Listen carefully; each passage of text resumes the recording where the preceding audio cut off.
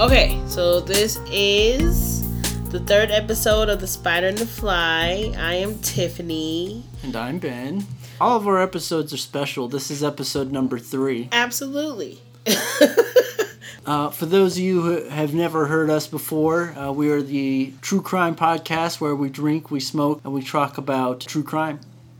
So, with that, let's go ahead and clear the air. Don't we usually clear the air first? Anything bad and evil and malicious and dark out there that is looking to pull us into its grip, we don't want any of that in our room. We don't want to deal with that. Yeah. Anything else you want to add to the sauce? Just that we want clear articulation of our speech, and everything that we are speaking is fact to us. And no negativity while we're speaking it, because we're talking about negative shit. Mm-hmm. So we just want to keep it clear and light. Mm-hmm. That's it. And with that, I'm going to start tonight's episode off with talking about the Nicholls family, the death of the Nicholls family. Basically, the story that I'm about to tell you, it involves arson, it involves murder, it involves drug addiction. I feel like I know this story. I mean, I don't think I know it. I just think that I've heard of it. It's a pretty high profile, case for sure. Comes to so on the surface, Timothy and Deborah Nicholls appeared to be the embodiment of the American dream. They lived in a quiet suburban neighborhood in Colorado Springs, Colorado. The couple shared a home, and together were raising their 3 children. Jay, who was Deborah's son. Timothy and Deborah Nicholls had Sophia and Sierra, who were both 5 and 3 respectively. Okay. So 3 kids that lived with them. Unbeknownst to family and friends, the Nicholls family were up to their eyeballs in debt. Despite struggling to maintain a home framing business, and a floundering karaoke business on the side, the couple was also succumbing to the entrapments of the nightlife. Okay. Deborah Nicholls pretty much ran her karaoke business and everything, so she was out most of the time. She'd go and leave to the bar. She was going to work, but she was, doing the whole nightlife thing as she was going out and trying to bring money in for the family. So the couple maintained the appearance of a healthy family. The dark truth was that Timothy and his wife Deborah were both deep in the throes of drug addiction. Not everybody knew that they were doing it. They thought of their suburban life as a hindrance to their partying lifestyle. The whole, white picket fence thing wasn't working out for them anymore, and they decided that they wanted out. Wait. So a hindrance to the type of lifestyle that they wanted to live. So the people who are in the neighborhood, basically, like their neighbors. To me, it seemed more like the path that they were following. Yeah. And that they found themselves on with 3 kids and a house and running these failing businesses and the debt and everything else. But their drug of choice is methamphetamine, a habit that would cost the couple over $500 per week at least. That's a... Yeah, and with 3 kids in the house, it was a real toxic environment for everyone, I imagine. I imagine that. I mean, $500 a week? Mm-hmm. That was on top of the $12,000 that they already owed the IRS. Okay. The couple was also over, get this, $200,000 deep with the local chapter of the motorcycle club caused by their methamphetamine addiction. Oh, that's not good. And that was who served as the supplier. So it's all around not good. You said $12,000? $200,000 at least, estimated. $200,000? Yeah. Jesus Christ. Okay. That may not have been what they owed in drugs, but that was part of what they owed for sure. I wasn't able to find any info on the biker gang. The article that I did find on Google was no longer up, so I had to read a cached version of that website. Mm-hmm. But there were only a handful of biker gangs that were active in the Colorado Springs area in the mid-2000s, and this was actually following a massive crackdown initiative on biker meth distribution in Colorado Springs. And I found that out through a rabbit hole while I was doing research. But this was a juggling act maintained by Timothy and Deborah Nicholls, and would eventually come to a head. Deborah Nicholls, who insisted that Timothy, her husband, took a life insurance policy out for himself, assuming that it would cover the 3 children as well, as like a family plan sort of thing, in case something happened in an accident. Mm-hmm. On March 7th, 2003, the family's life would change forever as the family home would burn down with the 3 small children inside. Mm. Deborah had left the house that evening to host karaoke at a local bar, which I believe is called the Tailgater, or the Tailgate. Timothy Nicholls would then begin to set in motion a plan devised by Deborah to burn the children alive inside their home. Mm. It was later stated that Timothy Nicholls, high on meth, had doused the family couch with flammable accelerant, then led the children onto the couch with snacks before sending them to bed. So he had them come onto the couch and kind of roll around in the flammable liquid. Oh my God. Devastating. The accelerant was a product called Goof Off. Are you familiar? It's kind of like a slime? It's not really a slime. It's kind of like an oily, like thick liquid you use to get stickers off of. Okay. Like, it takes the stickiness from stickers off, and it takes away like grease marker. Yeah. I use it quite a bit with retro video game collecting because you get some stuff secondhand, and it's the only thing that cleans these plastic cartridges up. Okay. But it's this product called Goof Off, but apparently it's extremely flammable, and that was. Are you telling me that's what he had them roll around in? Yes, and he kind of like peppered it throughout the house to ensure this house will burn down. Yes. And I'm sorry, what are the age ranges of these kids? 11, Jay, Sophia 5, and Sierra's 3. Oh my God. So 2 little girls and a little boy. Timothy Nicholls' testimony would state that he accidentally knocked over a candle, which resulted in the house fire, although he also told conflicting stories to other people that it was an electric short that started the fire. There wasn't a whole lot of light shown on the details of how the fire got started. Okay. In the staged arson, Timothy Nicholls is stated to have fallen out the window trying to save the children, claiming to have broken his collarbone. He was also examined to have minor burns on his body, but the doctors that looked at him concluded that these were superficial injuries. He was covering for the fact that he didn't try to save these children, or at the very least allowed them to burn alive while they slept. Mm. But he survived. Of course he did. Timothy Nicholls, who was stated to fall out the window, he survived superficial injuries. In the violent blaze, 11-year-old Jay, 3-year-old Sierra, they died from smoke inhalation. So they were in the house breathing in the smoke as the house burned down around them. 5-year-old Sophia survived the fire, but was left heavily brain damaged, and the doctors fought desperately and did everything they could in their power to try to save her. But she died shortly after in the hospital. Due to the severity of the fire and the fact that there were casualties, the Colorado Bureau of Investigation called in accelerant-sniffing dogs to the scene. The arson investigation team was shocked to find what they found on the pajamas of the children. They tested positive for accelerants, the same kind that was found on the couch. A chemical called xylene, which was found in this Goof Off. So they detected that on the clothing, or should I say the remains of the children. Heavy. It's a very heavy story. In fact, I'm going to take a break here to do my shot. Yeah. So, it's heavy, and we're not even halfway through. I just want to cry. Like, anything involving kids, like, fuck, it's heavy. It breaks your heart. And, I don't really want to have a whole lot of darker stuff towards kids on this show. Right. But it happens. It happens. And these are the stories that we're reporting on, and we support the victims. If anything, this is... In every case. In support, yes. In every story that we do, we support the victims. Always. All right. Cheers to the victims. Cheers to the victims. And hopefully every fucker who caused them to be victims are put in prison. Hear, hear. Hear, hear.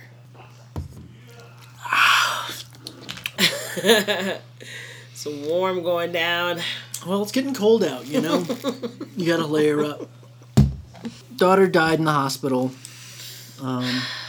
They found the accelerant on the clothing. I'm sorry, which one? What daughter is that? The 5-year-old, middle child, was the one that survived the fire but died in the hospital. Okay. The details started to kind of come together. It started to become very clear that this wasn't an accident, but an arson. Mm-hmm. And it didn't add up for Timothy and Deborah to be behind the deaths of the family initially, because who in their right mind would start a fire endangering their three Their children. kids. Their whole family. They're everything. And putting a accelerant on them to ensure the job. That is the most horrible way to die, by fire. And it's like cowardly in the case of you causing somebody's death. In the case of you murdering somebody, it's cowardly. As parents of these children, in any case, it's not right. But why wouldn't you cause something that's like gonna make them go to sleep and never wake up, or something like that? Like, to already want to kill them is terrible, but to kill them that way is even more fucking terrible. Yeah, it's a product of their drug addiction. Yes, they're fucking on meth. It started to become very clear that this wasn't arson. Evidence would quickly start stacking up on the couple as their meth-riddled scheme would come to a screaming stop. Right after the night of the fire, I would say within 24 hours of the children dying, the couple would begin cashing in on the number of insurance policies on the house, including the children, obviously was the first thing that went through their heads, but also, and this is weird, Deborah tried to get insurance money on the vehicle that wasn't even present on the fire. It was the one that she was in when she wasn't there, so that upsets me because... It upsets me. You know. The whole thing! Yeah. They're idiots. They're idiots on top of being monsters. Of course, they hit a hiccup, as they always do, when the insurance companies weren't fooled. Deborah tried to claim the vehicle. That didn't happen. I probably should have mentioned this earlier, but there were no active life insurance runners on the children. It was literally a pipe dream. It was something that they thought was in place, but it never existed. How do you think it's in place? You're their parents. The drugs. The drugs and just the stress of all the money that they owed, trying to make these failing businesses work and trying to keep their family afloat. I mean, you're their parents, though. Like, you should know, if nobody else in the world knows, if these kids have a life insurance policy on their life. It was a literal pipe dream. I can't believe it. Essentially, they died for nothing. They died for nothing.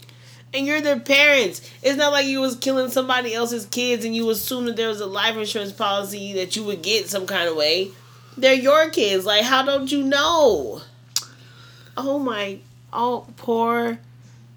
kids. They did get the money for the house being insured. Okay, we said that was their angle? That the house was going to go down? They knew that they were going to get some money for the house. They knew they were going to get the house. You couldn't be dumb enough to kill your fucking kids and you didn't insure them.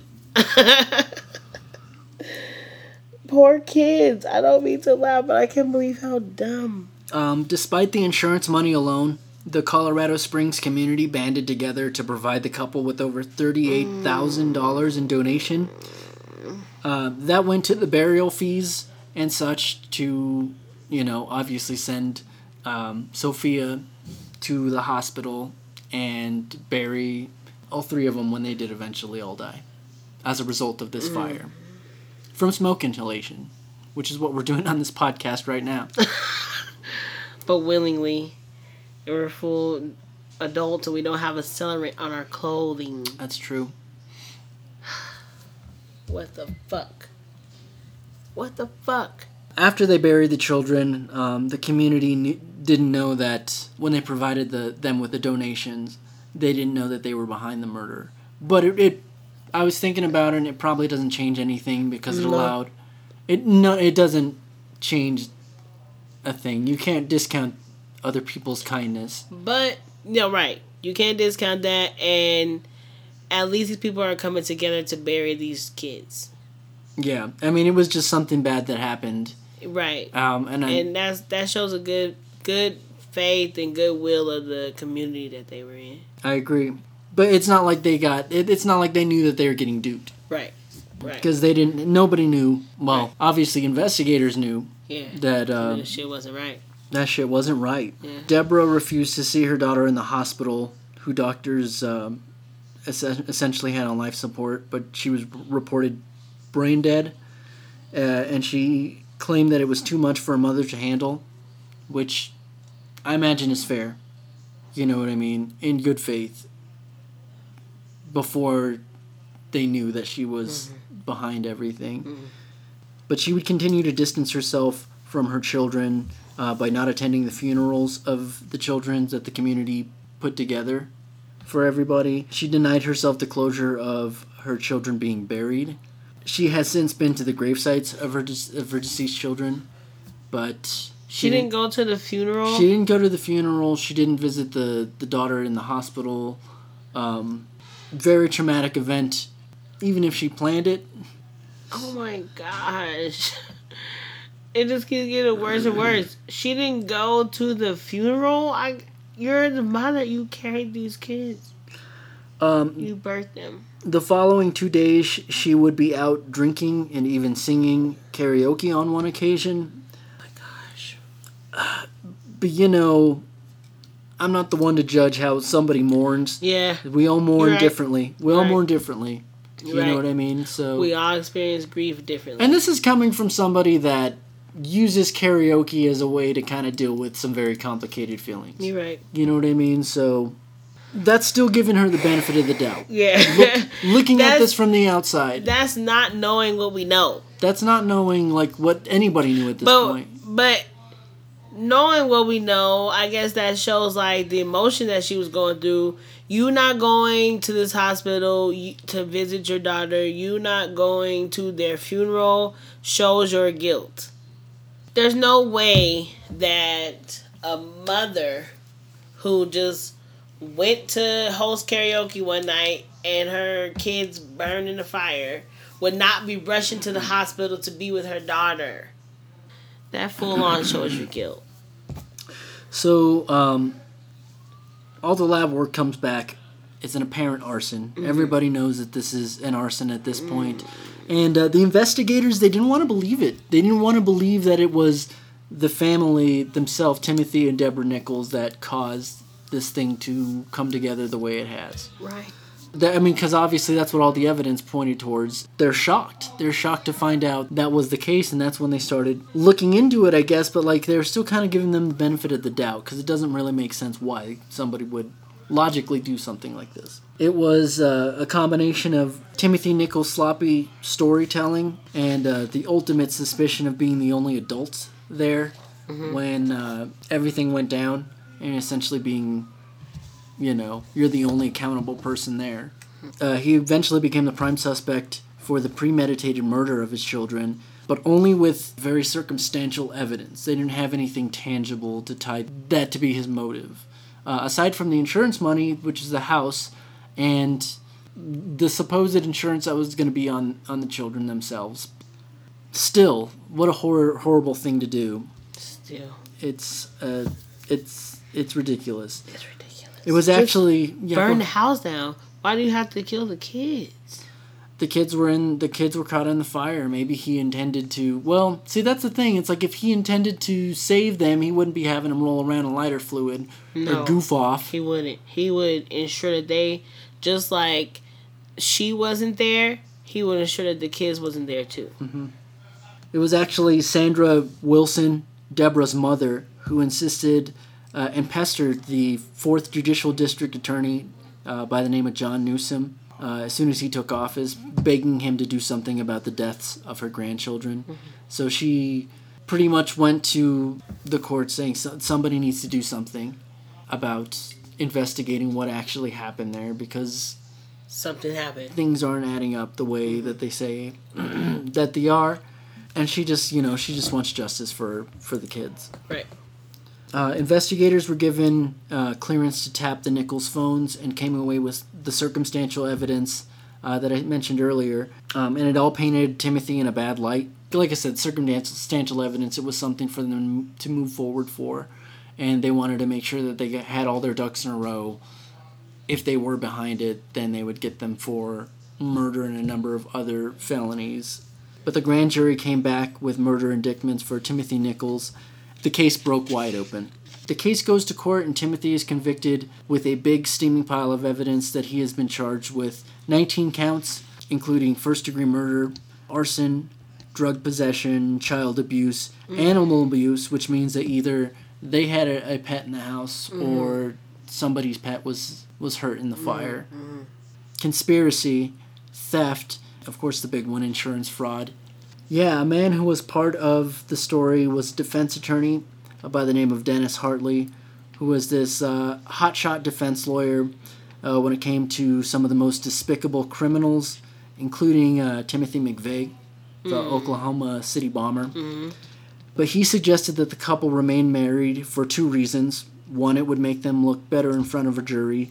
The second reason would come to be in 2008, the other shoe would drop, and the evidence would show that Deborah is just as guilty as her husband. Well, how does them staying married make either of them look better? As a defense attorney, he probably didn't want to have to deal with a divorce on top of being their defense attorney. As a defense attorney, I think that I would choose one or the other to defend. Right. You know what I'm saying? Right. And I don't care if y'all get a divorce or whatever. Like, I'm not handling that, but I'm only going to defend the less guilty. But the wife appears to be. Yes, I think that's the thing. Like, at that point, he was just Timothy Nicholls, defense lawyer. And then... But that guy, keep a note on him, the defense lawyer, Dennis Hartley, because the ending of the story, or at least the twist in his story, kind of bears out, I would say, fittingly. Okay. So just listen for that. All right. So Timothy Nicholls was convicted in May of 2007 on 3 counts of felony murder to serve 3 life sentences. This is where a character named Hiram Church slides into the scene. Hiram is Timothy Nicholls' cellmate in jail. It was from him that the court learned that goof off was used as the accelerant, not to mention that cans of the product were found all around the house, outside the shrubbery, like in the bushes and stuff like that. Hiram Church also claimed that Timothy Nicholls had told him that the two had been planning the murder of their children well in advance. Deborah Nicholls denied all of these claims made by her husband's cellmate, but by him coming forward and doing this kind of allowed them to dig up dirt on Deborah Nicholls and bring her in for her own trial. The evidence would eventually catch up with her. Attorneys were initially frustrated when Timothy Nicholls was convicted and sentenced because the evidence shows that she was equally responsible. That would soon change. With the amount of evidence surrounding Deborah, her fate would not fare better than her husband's. Though her trial was dragged out to last 6 weeks, during her trial she continued to deny the claim that she was responsible for the children's death. The mother, Sandra Wilson, testified for her daughter, claiming that her daughter had loved her kids. She even mentioned that she made several attempts to sway Deborah from her addiction to meth. Here's a quote. "First, I want everyone to know I love my daughter," Wilson said. "I'm devastated losing her and what she's done to my grandchildren." Deborah was eventually sentenced to serve. Assistant District Attorney Amy Mullaney, she said this in her closing statements. "People who commit a cold-blooded act feel nothing for those they've made suffer. And these children did suffer. What she did was a horrible, monstrous act. She's earned every day of this sentence." Deborah Nicholls was found guilty in 2008 on 3 counts of first-degree murder and other crimes. Well, of course, the other crimes, and sentenced to life without prison without the possibility of parole.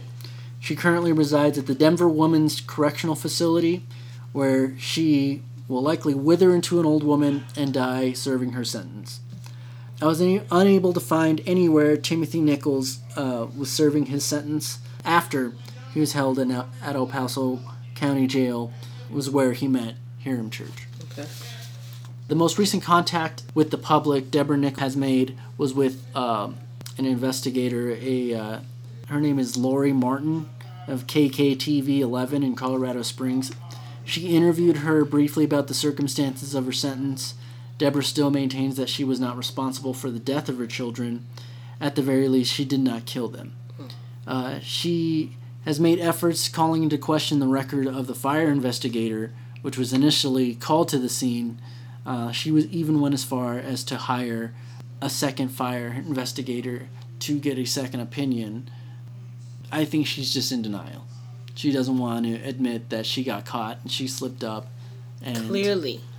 And you like I said, like, you not going to the hospital to, as soon as you heard about it, like, I don't care what parent you are, like, even if you're not a parent, even if you were, like, just a distant relative, you know, you hear that these other 2 children unfortunately perished in this fire and there's one who survived, aren't you automatically rushing to the hospital? You know, like in any case, in any family member instance, you're doing that. So it's just like, how dare you? You're going to hire another fire investigator when all signs point to you? Yeah, so Deborah Nicholls, as recent as 2017, has been trying to get a new trial, withholding her stance that she was not guilty. You are guilty. You're guilty. In 2017, that same year that she tried to get a new trial, the Colorado Supreme Court denied her of her appeal. Okay. So nobody's buying her line of bullshit. Yes. Bullshit. Jay, who died when he was 11, Sophia, who died when she was 5, and Sierra, who died when she was 3, were all buried next to each other in the Woodland Park Cemetery in Teller County, Colorado. Do you have any questions or final thoughts? Because that's pretty much the end of it. It's kind of a sad one. It's a really sad one. Only like how terrible for the kids. Like they're literally innocent victims in it all, and they have 2 idiot parents, and it's just unfortunate. Like they didn't ask to be here. You know, like anything involving kids is terrible, and so I just feel like that's just like that's heavy. It's heavy. The way that they died and the way that they chose to do that is terrible. And I agree with the judge. You deserve every bit of this sentence. You deserve every bit of it because it's just terrible. That's so terrible. What poor children. Yeah, so I do have some notes to wrap up towards the end of the story. And if you have any questions, just let me know. No. Dennis Hartley, the attorney, the defense attorney of Timothy Nicholls. So he eventually resigned from being an attorney in disgrace because it was found that he mishandled a lot of cases and like took money in very underhanded ways. So he was a crooked attorney this whole time. Okay. That may or may not be irrelevant to the case, but it doesn't help the credibility of the defense attorney that defended. I mean, I don't think it has anything to do with this case in particular. Like, the way he handled it, of course, is weird and wrong. But that doesn't change the fact that what they did before he was their defense attorney, so... Doesn't really... So you don't really think it's much of a stain on his illustrious career? I mean, no. It was just like something else that he would handle terribly in that case. You know, I don't think, like, it really applies to the case itself. All right, I have one more thing that kind of just disturbed me. The name of the street that their house was built on, it was called Undimmed Circle.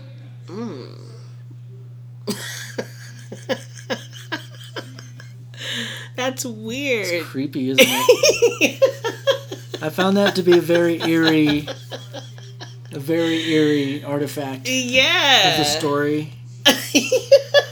Yeah, just wanted something to make you go, Yeah, Very interesting.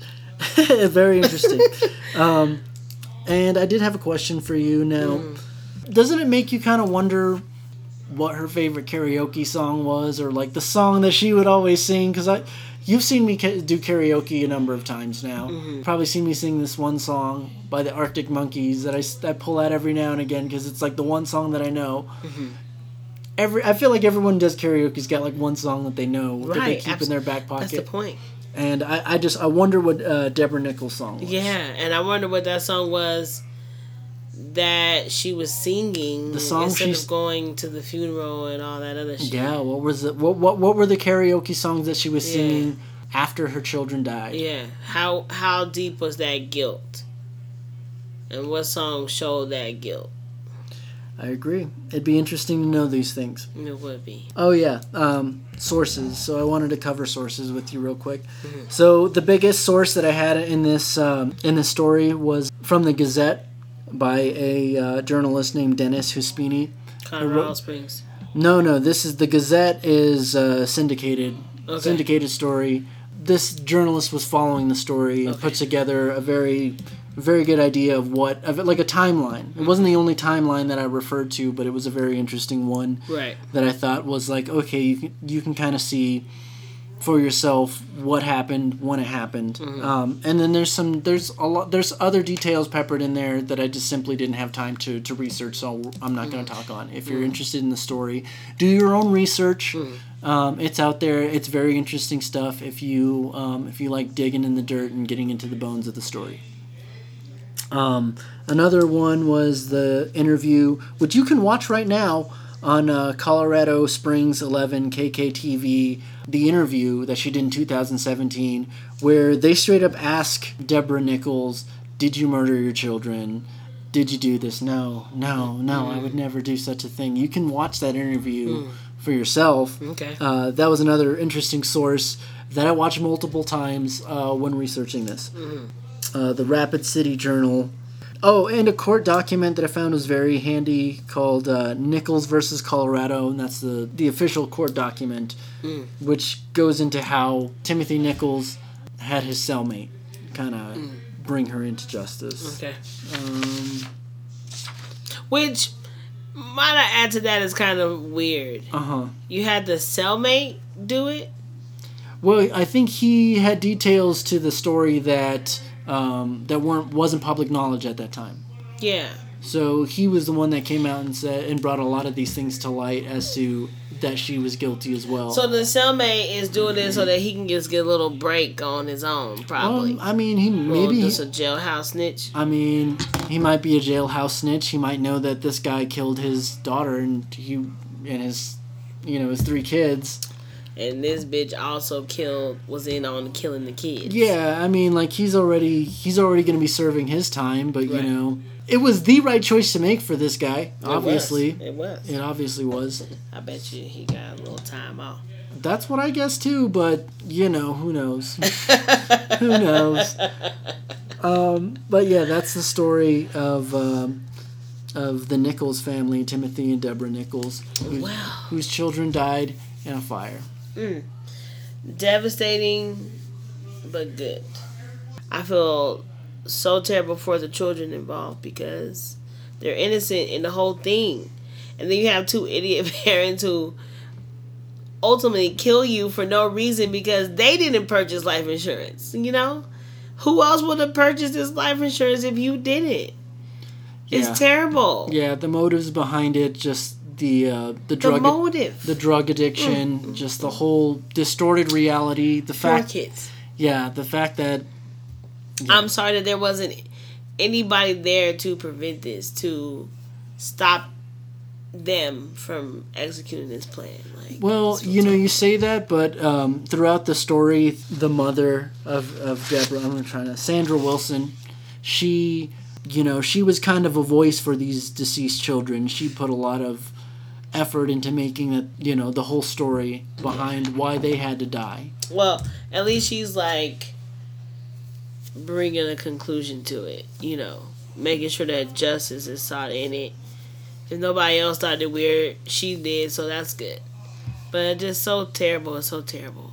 Oh, there's one other note that I just, for whatever reason, I didn't mention before. She had another child after she had her son, which apparently died of sudden infant death syndrome. They tried to say that she was responsible for that as well. So that may or may not paint a better picture for you. That makes the whole shit different, because then I think you have some Munchausen, by proxy type shit. Well, that information didn't come out until after the fact. Now we can look at it and dissect it, but they were being very deceptive in what they were showing people. Well, and only in that case, I guess. Because if you're not around, if she wasn't around for the other kids, and then you're didn't go to their funeral or anything, that's kind of the opposite if she had Munchausen. Now that I say that, because that's opposite. Because they seek attention. They want people to sympathize for them and, treat them, baby them because this tragic thing happened. So she avoided all that. So I guess that's totally different. Yeah. Yep. So it's even more terrible. It just breaks your heart. Yeah. Some people shouldn't be allowed to have kids. So mine is on something that didn't happen too long ago, a couple years ago. Kind of high profile. Is on the murder of Shanan, Bella, and Celeste Watts. Okay. Are you familiar? No, I'm not. I think as I go on, you might be. Because when we was working together, I brought this shit up. Okay. I want to start by giving my sources. Most of my sources come from the documentary series that came on Netflix. It's called American Murder. It's called The Family Next Door. I also got some other things off of Google, specifically from Film Daily, Honestly Yours, which that article I will talk about a lot on the side after I give the whole actual story out. That's my side piece from Gotcha. Honestly Yours. And Crime Talk is off of YouTube.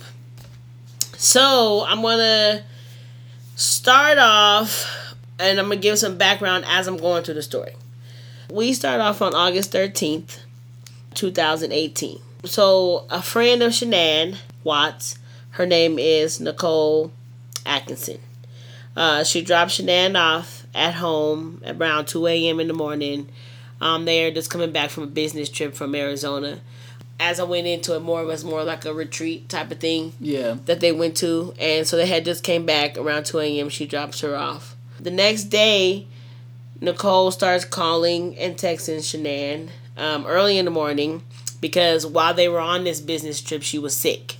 I'll just say right now, she was pregnant, so she was sick, so they was concerned about her because she wasn't eating or drinking like she normally would be. Mm-hmm. And she seemed to be in distress while on this trip as well. And I'll get into that more as well. She's checking into her. This is like her best friend and her coworker. They know each other for like 3 or 4 years. They have kids the same age. Their kids play together. They work together.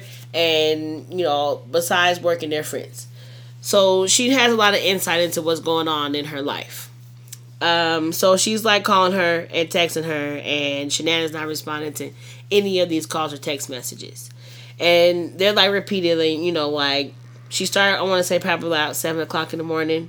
And by 11, she's like, I'm really worried. You haven't responded to me.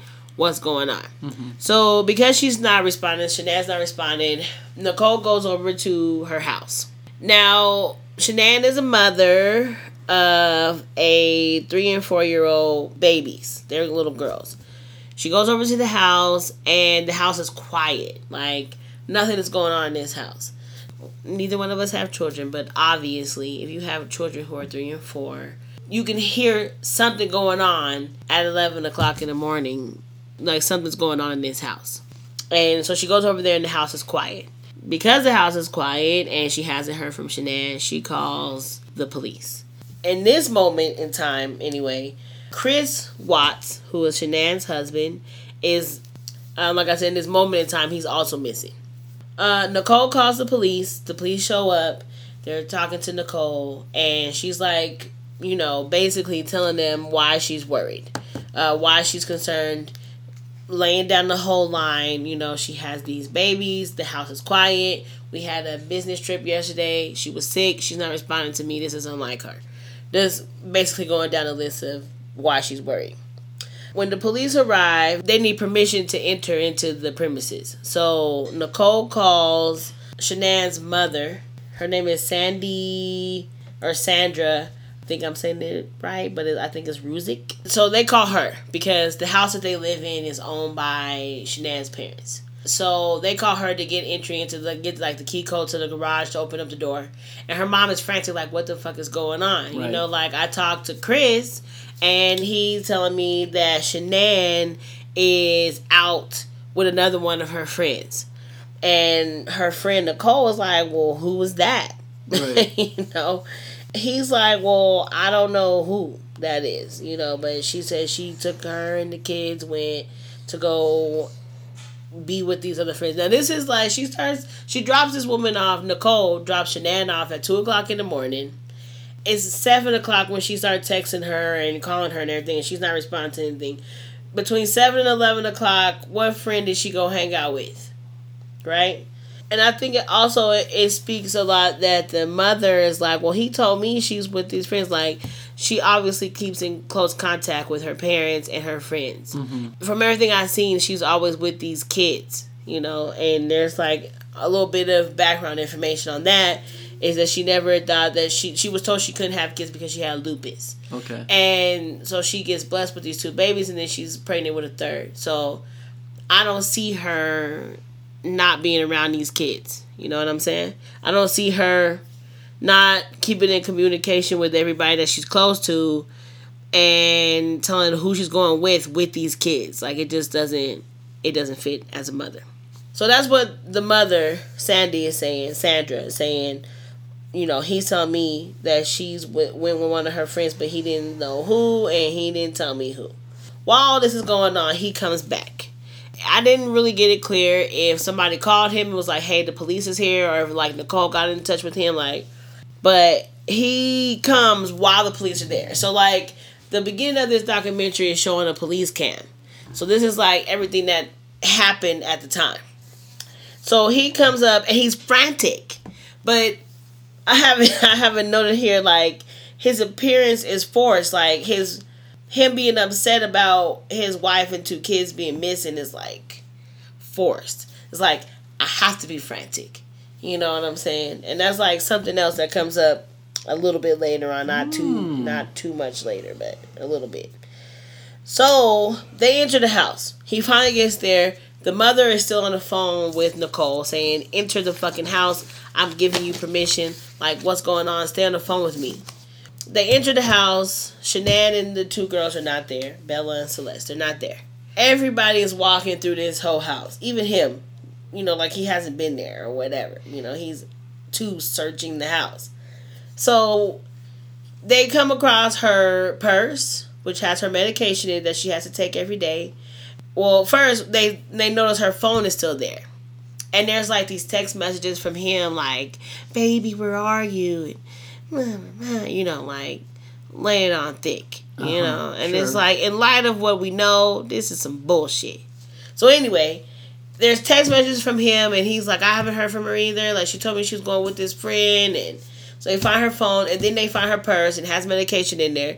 And in both instances, when they find this, her friend is like, you can see the worry on her face. Like she's talking to her mom, and she's like, her phone is still here. And then he picks it up like, she works from this phone. This is her lifeline. And the friend is like telling her mom, her phone is still here. Then they find her purse. Oh my God, her purse is here with her medication in it. Like, she wouldn't ever be apart from her purse, her phone, her medication. In the moment of all this, like I said, the friend is frantic and she's worried as fuck. And she should be, because this is one of your best friends. You know that she was sick yesterday. And it'll come out later, but she also knows the state of their relationship. So right. She's worried. Which she should be, because this is your best friend. While the cops are like questioning Chris and Nicole, and because she called the cops anyway. Mm-hmm. While they're questioning her, Chris and Shanan's neighbors, his name is Nate Trinistich, I believe is how you pronounce it. I'm sorry if I pronounced that wrong. He comes forward and says that he has like video of the neighborhood. Like, it's his own personal home surveillance. It shows a whole street of people who like up and coming up and down the street and like behind him and everything. Like, it's his own personal surveillance. So he comes forward and says he has that shit. The cops and Chris go over to this man's house and view his surveillance. Now, while they're over there, Chris is like fidgety. He never once really looks at the video. Now, this is my wife and my children who are missing. You say you got surveillance. There's no way that I'm not looking at that shit like, well, what do you got on here? Who showed up at my house? All we see on this surveillance is him backing up into their driveway. It's 5:17 in the morning.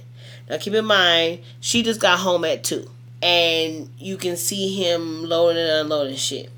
The cop and the neighbor are both like looking at the TV, and his back is like, he's like right in front of the TV with his back to the TV.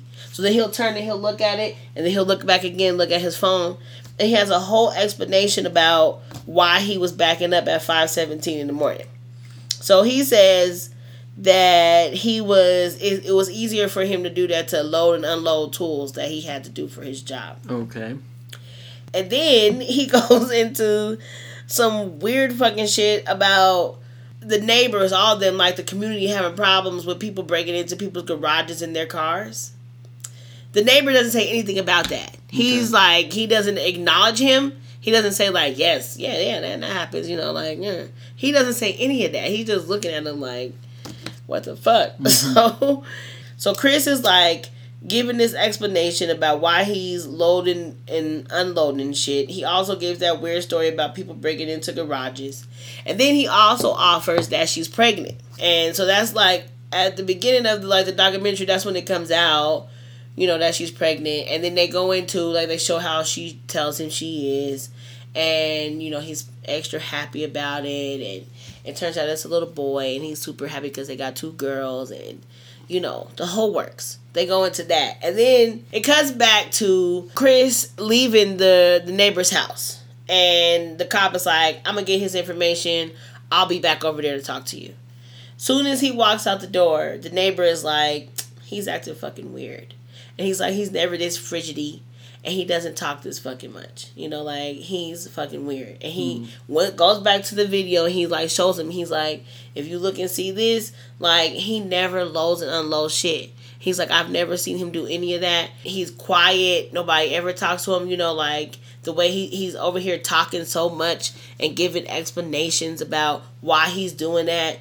And he is also offering some other story about people breaking into the garage that has nothing to do with nothing. So the neighbor's like, he's acting fucking weird. He notes that, The cop is like, well, you gotta put yourself in his position. His wife is missing, his kids are missing, and, you never know somebody's reaction. The neighbor's like, yeah, I can get it. But fuck that, this motherfucker's acting weird. Yeah, but fuck that. That was like his face or expression, and I felt that, yeah, I can put myself in his position, and yeah, it's fucked up what's happening right now. His wife is missing, and so is his kids. But he's acting fucking weird. And the only thing I get is on this at 5:17 in the morning on my surveillance is him pulling up into the shit. Nobody else, right? Okay, so the next day, we'll move on to the next day. They basically leave the house after that without any explanation or anything. They just like, we'll hit you up tomorrow. Basically is what it felt like. Right.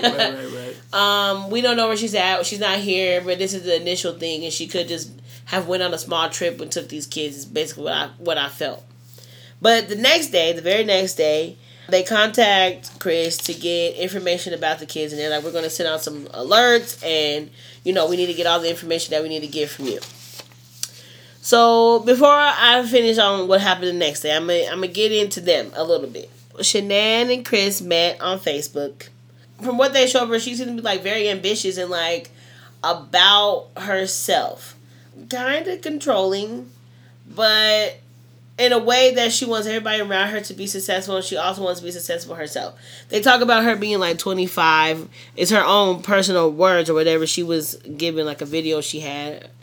And when she was growing up, her parents worked hard for everything they had. They wasn't like rich, and nothing was handed to her. She worked hard and built her own house when she was 25. That is a huge fucking accomplishment, I will fucking give her that. And then, like, her health started declining. She found out she had lupus, and it was just like a dark loop for her. And then she meets Chris. He's kind of like her knight in shining armor, Prince, knight in shining, you know what I'm trying to say. Because he shows up in the time of her in a bad place. Uh-huh. And he's like pursuing her, but she wasn't looking for a relationship, but he pursued her. And what I want to highlight about that really quickly is like when he's pursuing her, he's kind of a chunky dude.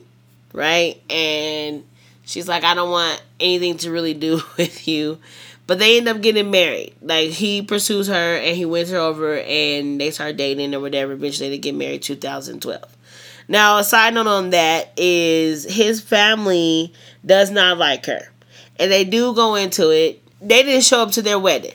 So he went on and married her and nobody from his family was present. So that's kind of a huge red flag into the relationship. Mm-hmm. it kind of speaks volumes. Now, you don't marry a person for their family, but you do marry the family. Sure. And you want to be in good with your in-laws. So, I couldn't imagine being a woman, and I'm not, like, judging her. I don't know her situation. I don't know what was happening. But I wouldn't want to marry someone, and his parents didn't show up to our wedding.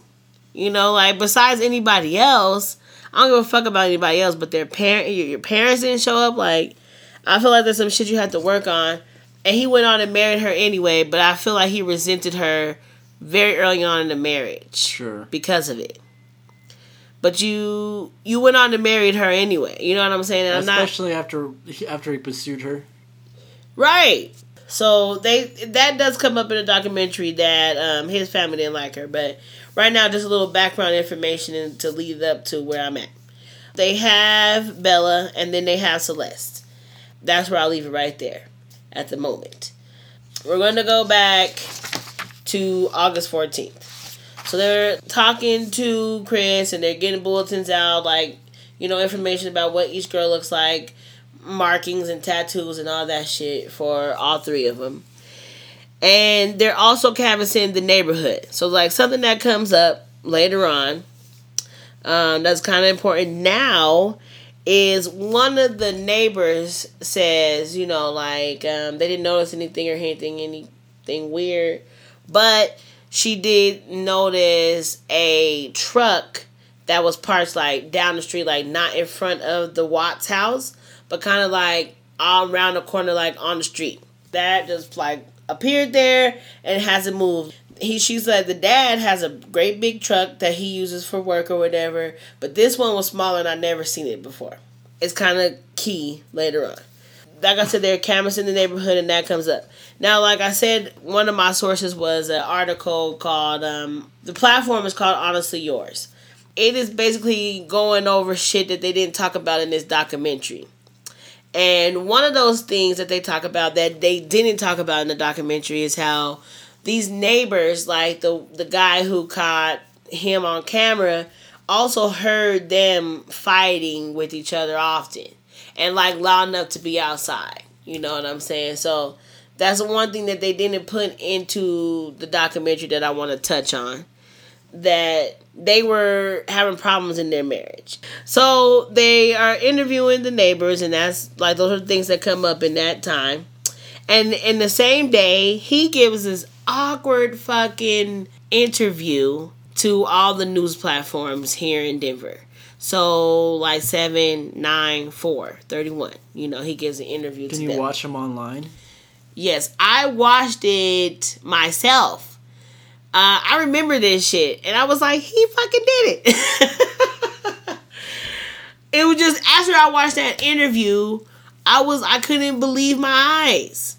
I couldn't believe my eyes. I honestly couldn't. I was like, this is the craziest thing right now. Like, he reads guilty. I mean, right now I don't even want to just, like, throw anything out there. Like, I hope that she's somewhere safe right now and with the kids. But, I mean, could she just taken off? I don't know. But if somebody has her and they're not safe, like, I want them back now. Like, that's what's in my head. Like, if they're safe right now, they're going to come back. But if they're not safe right now, that's the not knowing part. Like, you know, this might be a tough question, but did you guys get into an argument before she left? It wasn't like an argument. We had an emotional conversation, but I'll leave it at that. But I just want them back. I just want them to come back. And if they're not safe right now, that's what's tearing me apart. Because if they are safe, they're coming back. But if they're not, this has got to stop. Like, somebody has to come forward. Shanan, Bella, Celeste, if you're out there, just come back. Like, if somebody has her, just please bring her back. I need to see everybody. I need to see everybody again. This house is not complete without anybody here. Please bring her back. It's an awkward fucking interview to all the news platforms. And he's talking about whoever has them out there, I just want them back. Like, wherever they are, I just want them back. And I can't even fathom, like, what could be going on. And he just keeps saying, like, I want them back. And his face and everything is not sincere. It's not sincere for somebody who has 2 small kids and a wife who is pregnant. It's not sincere. And like I said, I viewed it for my fucking self, and I was like, that is weird. This is the same day that he gives his fucking interview to all the news groups, the major news groups, and then the police also bring him in for their own interview. During his interview, he gives an explanation on the hard conversation that he had with Shanan when she came home. He said they got into a heated argument or conversation the night before she became missing or whatever, but he didn't want to go into it. So the cops was like, well, we need to know what the fuck that conversation was about. Like, you ain't talking to the news groups right now. We need to know. To sum it up, he basically is talking about how he tells her that he wants a separation. And, that of course they were emotional. And so the cops, basically comes down and asks him if he's having an affair. And he's like, no, like, I never cheated on my wife. I never cheated on her. Like, this is not that. And he talks about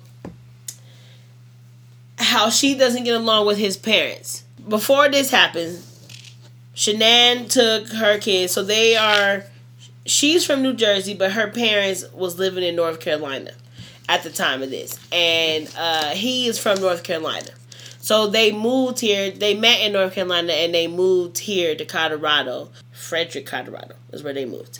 She went back to North Carolina for 6 weeks to take her kids down there to see his parents and hers to visit. And at the time that they was down there, one of the daughters, I believe it was Celeste. It was Celeste's birthday. They celebrated her birthday down there. There was an incident while she was over at his parents' house. They already don't like her, right? Celeste, the little baby, she has a lot of allergies. And she's allergic to everything, like peanuts and all kinds of shit. Mm-hmm. And the grandma, which is Chris's mom, her name is Cindy Watts. She buys this ice cream, and she buys it for the kids. Shanan, freaks out because it's, everything in this ice cream is what Celeste is allergic to. So she freaks out, and she's like, you were trying to kill my kids, and you can't ever see them again, and, blah, blah, blah. Freaks out on them. I don't have an opinion about it either way because I don't know the situation. This is 2 different stories that you're receiving. So there's somebody else, the mother's side and Shanann's side of the story. Mm-hmm. So I'm not going to get into that, whether the mom knew fair well, why would she do that to her grandkids? I think it was an honest mistake or whatever, but Shanan, blew it up, and she calls Chris, your mom was trying to harm our kids today. There's, text messages that she sent him. He's basically bringing that incident up in this interview with the cops about the conversation they had leading to their separation. He's bringing all that up. That was the hard conversation they was having. Not about him having an affair or anything, right? That's his explanation about why he wanted to separate, basically, in this interview, from what I got from it. They asked me if he has an affair. He says no. He never cheated on his wife. So, also on the same day, the police are contacting his supervisor. His name is Luke Apple. They're verifying his alibi about where he was that day, when she came up missing, after he left at 5:17 that morning. And it turns out that he was at this ranch called Survey Ranch. The company owns several wells on that property. It came to me that he was a mechanic. I'm not sure exactly what he was doing for this company or why he was there, per se. Mm-hmm. They say he was a mechanic, so I'm not sure. But it turns out that he was on that ranch that day, and the supervisor verifies it. Now, that ranch is significant, and it'll come up later. We're going to go on to August 15th. So this is day 2 after they're missing. He comes in to take a polygraph test. There's many things that I want to say about the cop who performed the polygraph, the woman. I don't like her. And I'll get to why I don't like her. I'll get to it. So he comes in for the polygraph test, and she's pumping him up. At first, she's very friendly with him. She's cool with him and shit. And she's like, well, if you know anything about this, or if you plan to come in here and you're lying, you're going to be deceptive. It'll be stupid of you to come in here and lie to me, basically, because I'm going to know if you're lying, is what she tells him. And he's like, oh, no, I'm not lying. I'm going to tell you the truth. And I want to know where they are. I want them home. And Yeah. He takes the polygraph test and he fails it. And they showed like a part in there where she's like, I need you to control your breathing. Like, your breathing is all over the place. And he's like, oh, I know, I'm sorry. I'm just like, I'm very nervous. And she's like, I understand, but you need to reel it in and control your breathing. After they, compile it and see that he failed it, they come back in, they confront him. And she's flat out like, I know you're lying. You failed the polygraph. You were deceptive. And you specifically felt where you know where we asked you where her body is or where they are. Do you know where they are? And you're saying no, you know where they are. We're past the part of you lying and failing this polygraph and on to the part of you telling us what the fuck happened. It's basically what she tells it. Like, we're past the part because he's like, I didn't lie to you. I promise. I swear. Like, I didn't lie. And she's like, we're past that. We know you lied. And so now we need to know where they're at. And then there's another male detective. He's Detective Graham. And he's like, look, you need to take a deep breath. Reel that shit in. We're past that. We know you're fucking lying. We want to know what happened. Where are they? I don't know where they are. I want them back. And she's like, you know that they're not coming back. Like, you may want them to, and that's what you think, but you know full well that they're not coming back, and you know what happened to them, so we're just waiting for you to tell us. She, in my opinion, gives him an out, right? Something that never even occurred to him until she says it. She's like, well, what happened? Did Shanan hurt them and then you hurt her? Like, chicks are crazy. That's exactly what she said. And the Detective Graham, the guy's like, hold up. Like, no. He, like, stops her. Chris is like, can I talk to my dad? They're like, okay, we'll let you talk to your dad if you tell him what happened. He agrees. They bring his dad in. And his dad is Ronnie Watts. So they bring the dad in. Dad sits with him. And he comes up with this bullshit fucking story about how he had come home and Shanan had smothered these kids. And he caught her in the act of doing it. And so he choked her and killed her. And then after he killed her, he took all three of them. He took all three of them from the house and went and buried the bodies because he didn't know what to do. He was so scared because he had killed Shanan that he didn't know what to do. It's completely feasible that if you walked in on your spouse killing your kids, that you would freak the fuck out and kill that spouse. Right? You're not going to go bury all three of them, are you? No, you're not going to go bury all three of them. You know what I'm saying? Like I said, it's feasible if you walked into that and you seen that happening and you flipped the fuck out and killed that person, killed your spouse. But immediately, I'm on the phone like, I can just kill my spouse because they killed my kids. You know, you still might go down for the murder of your spouse, but at least you didn't kill your fucking kids, and that's the reason why the spouse is dead. He literally sits up in here and tells his father that's what happened. So they come back in. The police come back in. This woman provided him that story. Even though it's bullshit. She provided him that story. That had never occurred to him. It had never occurred to him. He was going to deny to the fullest that he didn't know anything about what happened to them, all three of them. He was going to keep going with that. Mm-hmm. And he didn't know. He loved them. And I just want them back. That's all he keeps saying. So, you provided him this out. And he ran with it. They asked him where the bodies are at. Basically, he tells them the location. And it's where he worked at the Survey Ranch. He buried Shanan kind of on the outskirts of it, and he put the babies in the well.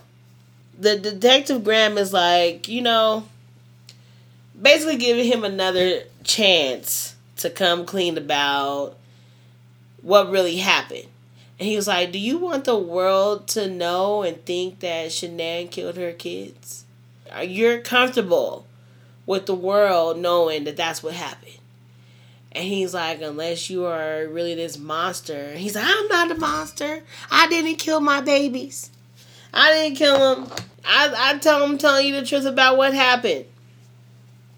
Because the detective notices bullshit. There's no way that if you walked in on this woman killing these kids, that you buried all three of them. You buried her, you put them in a well? There's no way. There's no way you're removing the kids from the house if you didn't kill them. He's like, yeah, I didn't do it, Word gets out that he is the one who is responsible for this. That he is actually the one who killed Shanan. And at the point, he's saying that Shanan killed these 2 kids. She had lupus. She never thought that she would be able to get pregnant. She has these 2 kids. They're like, in her own words, they're like a blessing to her because she didn't think she could ever have kids. And then she's pregnant with a 3rd one. Why would she kill them? And what reason does she have, what reason does she have to kill them, though? You know what I'm saying? Like, this woman gave you an out and you ran with it. But you don't have any, there's no reason to that theory that this woman killed her kids. Back to, my sidebar, my background information. In the 6 weeks that Shanan was in North Carolina, Chris did not go with her. He went out there after she had been gone for 5 weeks. They showed her own video. She videoed everything. She's very much on social media, Facebook, and recorded everything. She's videotaping everything. So when he shows up to the airport, he's not excited, not excited like a father who hasn't seen his kids in 5 weeks. Whatever's going on with you and her is different. But your kids, you have little babies and you haven't seen them in 5 weeks, you would be like, oh my God, hey, none of that. So he walks over a little bit, oh, now I can hug you. And the kids are more excited than he is. And they're talking to him, but it's just a lack of even wanting to be there with them. Right. And they're showing in the documentary, they're showing text messages that she's sending to her friends. And she's like, he didn't even kiss me when he came. I haven't seen him in 5 weeks. He did not kiss me. He didn't touch me. He didn't hug me. He didn't do anything. When we kissed, I kissed him. And it was a very brief thing, She's also saying they're not having sex while he was there. They haven't had sex in 5 weeks and he wasn't even trying to. He much rather work out. So that brings me back to when I was saying that he was very heavy set when they got married. In one of the interviews he's having with the cops, he's saying that when he first met her, he was 245 pounds. Now I'm 180 or something. So a total of 160, 60 to 65 pounds that he lost. And so he's slim and trim. He got a new body or whatever. So I'll go back to August 15th, the day that he did this polygraph. It comes out that he has a whole woman that he's been having an affair with. So this whole 5 weeks while Shanan was in North Carolina, he's been dealing with this other woman. Her name is Nicole Kessinger. When she finds out that these kids and the wife is missing, she came to the police herself. So they didn't have to seek her out or anything. Right. She came to the police herself and she's laying down everything that was happening. So that's what I'm saying at the point. So they were co-workers and all this happened in August. She met him in June, the beginning of June when she first started working there. And then their relationship became from platonic to romantic by the end of June. So he's having this affair with her, I want to say the whole month of July. Basically, because she was saying Chris was going to be coming end of July to North Carolina. Okay. So in that 5 week time, he's with her this whole fucking time. He's with her the whole time. So when she comes to the cops, she's telling him their shit started at the beginning of June. It got physical by the end of June. He told her that he had 2 kids and that he was married, but he was going through a separation. She's with him all the time. This whole 5 weeks, she thinks that Shanann's gone. She don't know that they are still very much together. So this whole time they're showing text messages that Shanan is sending him, basically accusing him of not being around and not giving a fuck. You know, like, you much rather go work out or do this and do that. Like, you don't even want to touch me or nothing. And, you know, I guess it's like shit's going on before she left. And then he gets there, like, they haven't been around each other for 5 weeks, and he ain't trying to give her no sex. He ain't trying to give her no play. And, you know, she's going for the kids. They kiss because she went for it, not because he hasn't seen her in 5 fucking weeks. She knows something's wrong. Like, she's texting other friends, like, unless he is, like, getting it from somewhere else. And her friends are like, well, is that all that happened? And she's like, all that happened is the thing with his parents. You know, like, I got into it with his mom because she's trying to kill my kid, is her perspective. So that was, like, the only thing. She's like, that's the only thing that happened. But meanwhile, he's, like, fucking around with this Nicole this whole time. And I think, like, in my own opinion of things, I think he got with her. She's much younger and she's cute and shit. And I think that he just, like, wanted a whole nother life. Like, he did not want to be with Shanan. He didn't want to have these kids. He wanted to be in his new body and slim and trim with this very much active, younger woman. Instead of just leaving her, you know, it'll be fucked up anyway because she's pregnant. But instead of leaving her, you killed her and you killed your kids too? Like, it's fucking terrible. So anyway, like I said, she came to the cops to provide all this information. So they didn't even bring her up to him, like, in the polygraph. We already knew about her and we didn't even have to ask you. So that's why we didn't bring her up in this polygraph, because we already knew, and we knew that you would fucking lie about it. So are you comfortable with the world knowing that Shanan killed her kids and you caught her killing your kids and you killed her? He's like, I didn't know the monster. I didn't kill my babies. Like, okay, well, if you're comfortable with this, that's what we're going to do. That's what we're going to say. Eventually, when all this other shit comes out, when they, like, lay it down on him, that we know that you were messing with this woman. Other things come out, like, before she came back. So it's like 3 days that weekend. She went on her business trip to Arizona. While he was out there, he took Nicole out to dinner. And Shanan gets, like, a notification from their bank account. This dumbass uses the same joint bank account and shit where she can see it, you know, with your dumbass. But honestly, in hindsight, I think about that. I think that he already knew what he was going to do. She gets a notification that he's, like, spending, like, $60. Also, Nicole provides this information to the police. Like, we went out to the bar. I think it was called Lazy Dog. You know, he's spending, like, the $65 tab. And Shanan gets this notification and, like, calls him, like, what the fuck, $65? Like, what are you doing? He's like, yeah, I got some salmon, I got this. So she looks up the menu and was like, what you got was only like $30. Like, where's this other $30, $40 that you spent at this bar? You know, like, no explanation, but she's, like, feeling away about it. And her friend, Nicole, is the one who's, like, providing that information, that she, like, was asking him and questioning him, and she's, like, looking at other charges that he made while she was gone, and they're all suspicious. The girlfriend, Nicole, says that he had, like, a babysitter that night. And so, like, I looked it up because they didn't talk about it in the documentary about him having a babysitter. So I found it, I looked it up, and it's, like, part of my sources that I found. This thing that comes on YouTube called Crime Talk. And the guy's name is Scott Resch, I believe it is. And he's, like, having, like, a whole interview with the babysitter. Because then the question becomes, when did you kill the kids? When did all of this occur? So we know at that point that the kids were still alive because the babysitter confirms that Shanan even knew about her watching them.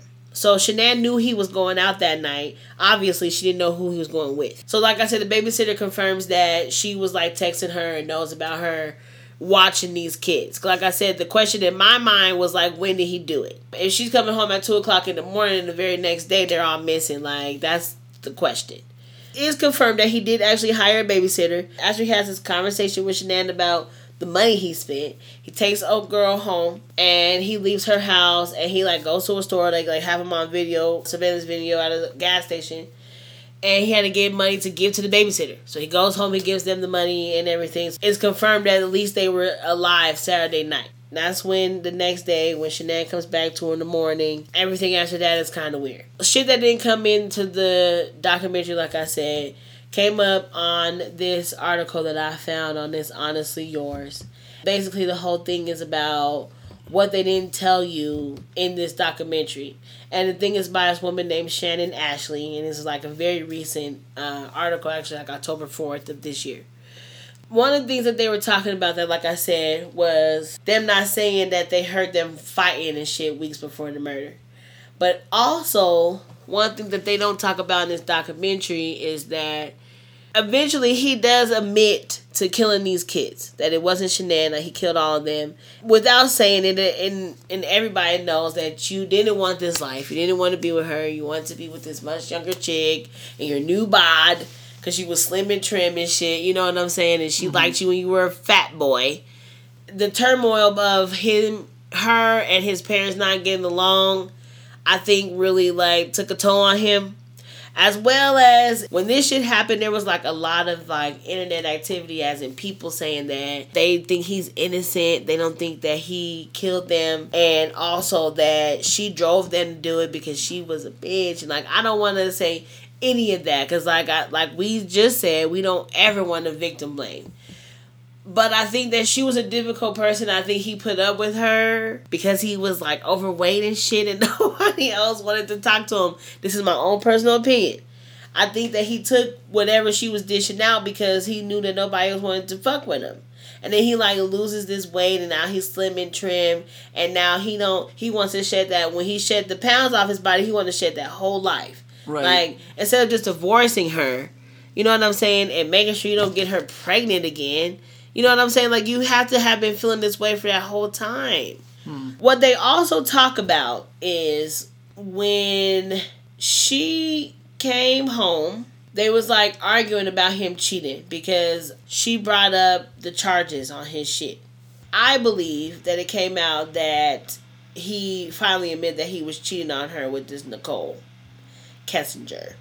And so of course she's upset or whatever. What she's saying is that he tried to kill these kids twice. What he confessed to, after he finally confesses to him being the one that actually killed them, he says that he killed Shanan first, that he loaded all of them up into the car.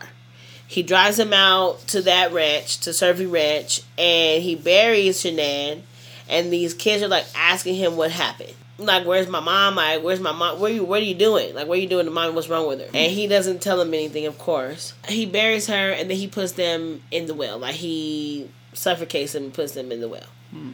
This woman is saying that he actually tried to kill them twice. After he's having this fight with Shanan, he goes into each and one of their rooms, and he smothers them with the pillow.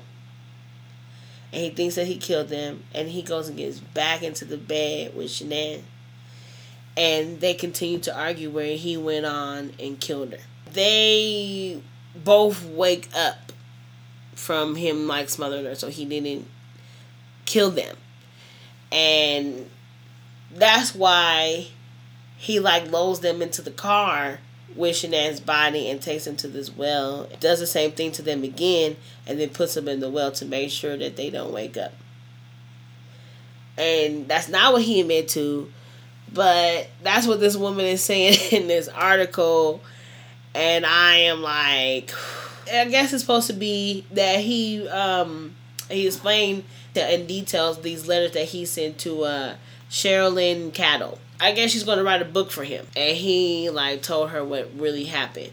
So he admitted to like saying that he took them out there and put them in the thing. But he first went to go kill them. And then went and got in the bed with Shanan, like knowing full well that he was going to kill her. So he smothered them, thought that he killed them, but they were just unconscious. So I'm going to read this real quick. This is supposed to be in his own words, letters that he sent to this woman, Sherilyn. August 13th, morning of, I went to the girls' room first. Before Shanan and I had our argument, I went to Belle's room, then Cece's room, and I used a pillow from their bed to kill them. That's in parentheses. That's why the cause of death was smothering. After I left Cece's room, then I climbed back in bed with Shanan and our argument ensued. After Shanan had passed, after he killed her. After Shanan had passed, Bella and Cece woke back up. I'm not sure how they woke back up, but they did. Bella's eyes were bruised, and both girls looked like they had been through trauma. That made the act that much worse, knowing I had went to their rooms first and knowing I still took their lives at the location of the burial is basically what this is. So that's what I'm saying, like, he had to know what he was going to do. You know, like, you planned that. You knew she was coming home. But that's why I said, that's what the question for me became when he killed them. And then I came across this because then I found the interview with the babysitter first. Right. Because I was like, oh my God, did he kill them and then go on a date? And, like, wait for her to come home? But he killed them first and then, like, she was there. And, like, I just, like, fully assumed that he killed them and then, like, waited for her to come home. But he killed them while she was there. Or tried to. And then he killed her, and then they woke back up. And then he did it again, like, that made it that much worse? Is that what made it worse? That they woke back up? They looked like they had been through trauma? Oh my God. Like I said, he eventually admits that he killed them and Shanan. He pleaded guilty on November 6, 2018 to multiple counts of first-degree murder as part of a plea deal when the death penalty was removed from the sentencing. He was sentenced to 5 life sentences without the possibility of parole, 3 to be served consecutively, and 2 to be served concurrently. Right now, so he was in a prison here in Colorado, but shortly after he got sentenced, they moved him to Dodge Correctional Institution. It's a maximum security prison in Waupun, Wisconsin. So one more thing that I want to get to really quick is the girlfriend. According to this article, like shit that they didn't state in the documentary, is her coming around saying like she didn't know about the wife. Well, she didn't know that he was still married. She thought that he was separated and she knew about the kids.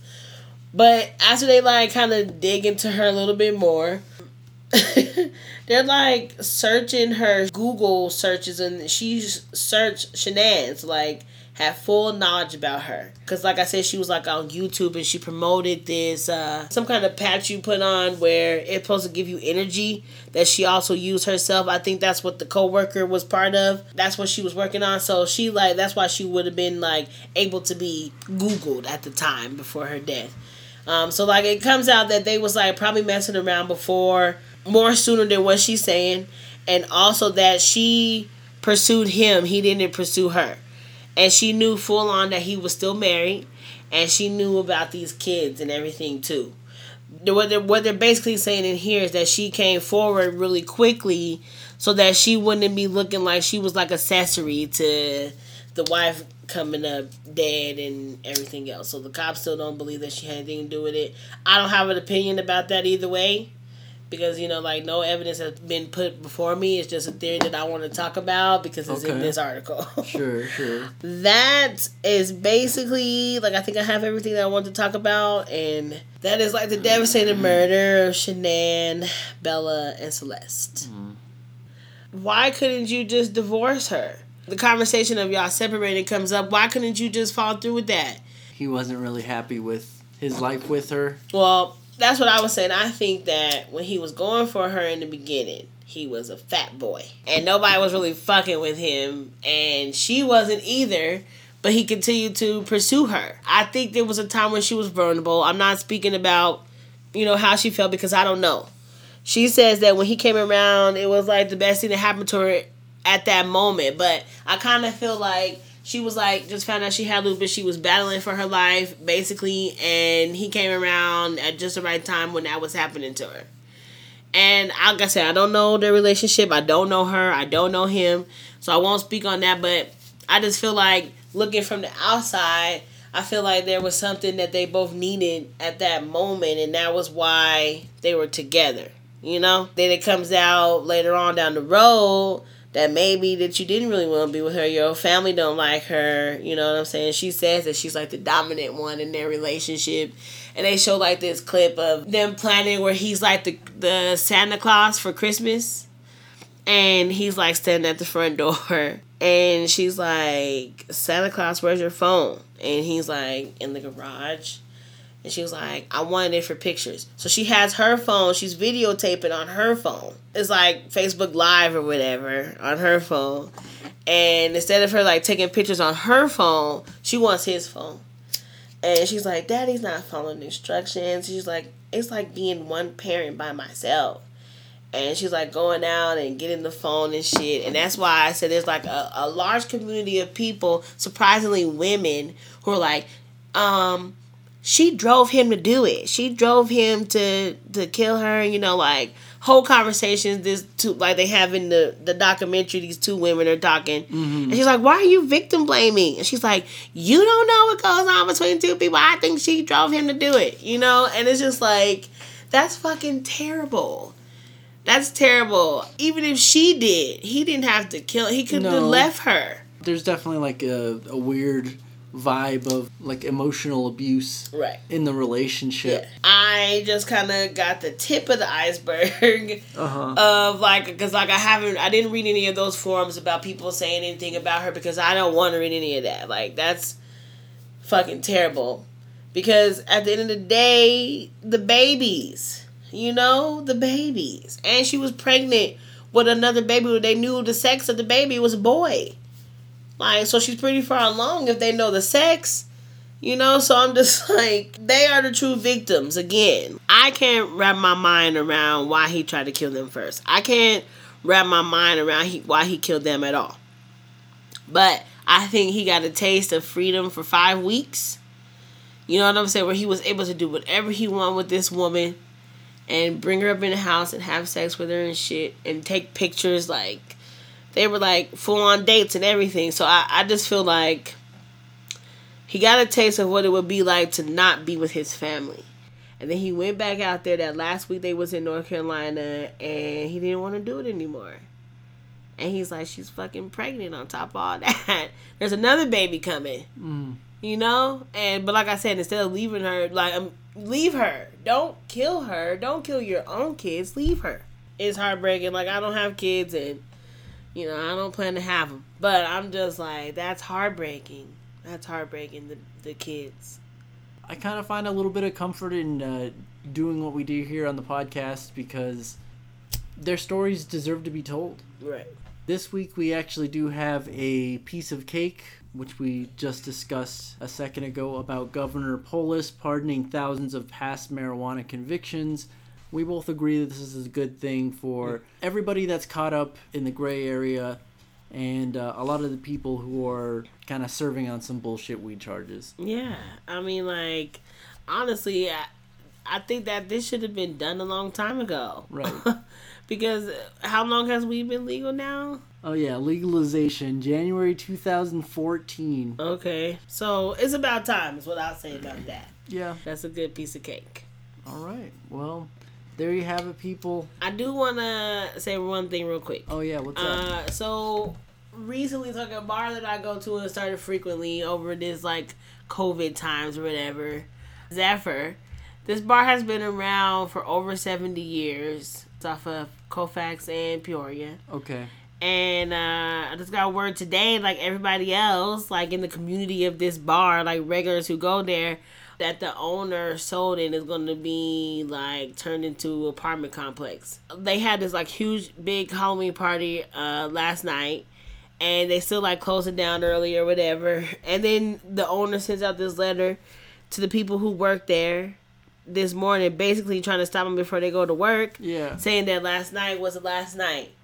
I was only going there very shortly, very briefly, but the bartender there, Miss T, like, she gives you a strong fucking pour, and she's gonna be missed as a bartender. So, like, wherever she's going, I know that's where everybody else is going, but I just want to say a brief, like, rest in peace, Zephyr. Like, it just, you know, they should have went out with a bang and had a real big party last night. A lot of their regulars was there. I was only there for a little bit, but, you know, like, my friend is a regular, and they could have had, like, a real big party, and I just want to pay a small homage, whatever I can, on our small podcast. to the Zephyr, because it's like Nice. R.I.P. Zephyr. It's a tricky, it's a tricky business. Yeah, I mean, like, I understood his reasons, like COVID hit him hard, and he was saying that whole block basically has been bought out by these developers who are going to put apartment buildings there. Mm-hmm. Like, that whole area around there, which used to be Fitzsimmons, the University of Colorado Hospital is there now. Yeah. And they're, like, building all these, like, hotels and all these different things. Like, our city is changing, and we can talk about the gentrification on another episode. For a place that's been around for over 70 years, it should have had a better ending than it did. And I just want to have a small little homage on, like I said, on our small podcast to the Zephyr. So, rest in peace, Zephyr. Well put. And so anybody who's been listening if you've been rocking with us for these 3 episodes, we are very proud of them. Thank you very much. We appreciate everything. We appreciate if you subscribe to our shit and fucking listen to it. Thank you very much. And I think I have a couple closing notes myself. The story today, I actually found some of my sources through a web forum called the Demon's Den. And like I do like a lot of like web forums and stuff like that. Not bad. Yeah. What's ironic is we both selected some stories, that had like children involved, and it's heavy. It's very heavy, but like I said, I told you, like, it's heavy, but it needs to be told. Like, I agree. It's heavy. I agree. And that story that yours needs to be told too, like. Sure. Well, it's rough. Cheers. This goes out to the kids. To the kids, to the victims of our stories. Ooh.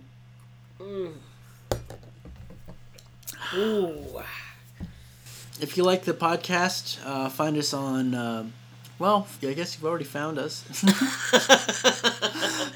Find us again and tell your friends. Yeah, tell your friends. And subscribe and review our shit. Playing us out, The Spider and the Fly proudly present Final Boss. Final Boss.